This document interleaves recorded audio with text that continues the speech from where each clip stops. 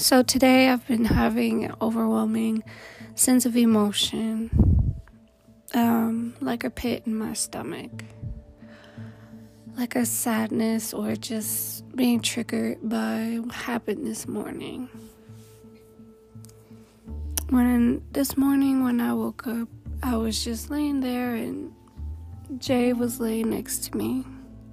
He was asleep. And he just had his lip poked out and he was frowning. And then he started to cry in his sleep. He was, whatever it was, he was so sad. He was so upset. I'm not sure what he was upset about, but he was extremely upset, and I did what any mother would do. I picked him up and I tried to console him. I tried to wake him, but he wouldn't wake up. But in that moment, I just realized how out of control I was and how I can't always change circumstances for people, and how I have to sit and see how things play out. So it just kind of reminded me of a situation that recently happened, watching my fiance go through what he did with the loss of his brother.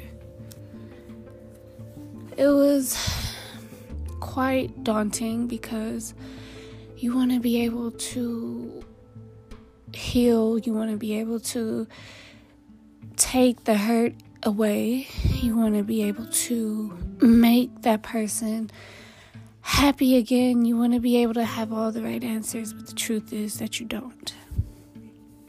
I didn't have the answer for my son when he was sobbing, when he was crying. All I had was the idea in my mind of what I could possibly do was at that time wake him up, but that didn't work.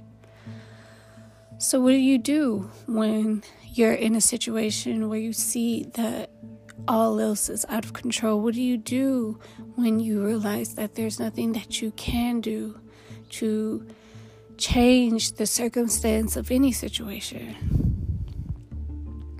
The only thing I've learned to do is just cope. To cope with the situation in the most soberest of ways, which is to let your heart feel. So, with Jalen and his situation, it was just so raw, so real, so sudden. Seeing my love's heart cry. I've bared witness to the sound that the heart makes when it breaks. It yells out loud, it's angry, it weeps when it's sad, and it pleads for justice in moments of injustice. Pleading for someone to fix the very feelings that are all out of control. Slipping from your grasp, pleading for stability. Reaching out to hands that have nothing to give, that are blank, and your words are just falling on deaf ears. The world is spiraling out of control before your very eyes. There's the first tear, then there is the crack, then there is the break. The crack then spreads and meets the others. As though he didn't already have all of these other cracks in his heart. Every word that he pleaded that day, everything that he asked for, everything that he wanted back in his grasp, everything that went out of control for him, he could not gain back that control or that traction. He pleaded for help. He pleaded for reassurance. He pleaded for guidance. But his words fell on deaf ears. No one did anything to be able to help mend it. No one did anything to be able to help guide him in the direction that he can go. But as I see it, In a panic, he was just like picking up the pieces as they fell. He was picking up all of the pieces up, picking up. But when you look up and you see your soul falling to pieces, and you bear witness to what seems to be impossible, sometimes you need someone to help you remember how to make the heart feel again. And with that, it's just, though I saw everything that was so out of control, it was important for me to be able to have a stance of understanding and not of, I want to say, not a heart of command, telling him what he needs to do. Because what he needed to do was exactly what he was doing, which was feeling every feeling that came to him in that time being. I had no control. There was nothing for me to control. Just as I had no control over Jay when he was sobbing in his sleep. But I think that's something that we all struggle with, is the issue of wanting to have control over every aspect of our lives, and we don't. We want to have control over every consequence that comes our way. We want to have control over everything that happens in this world, but the truth is, we have no control over majority of outside situations. But what we do have control of is ourselves. We have control over what we can do to change our circumstances. We have control over how we react to other people. We have control over how we forgive, how we forget, how we manage, and how we cope.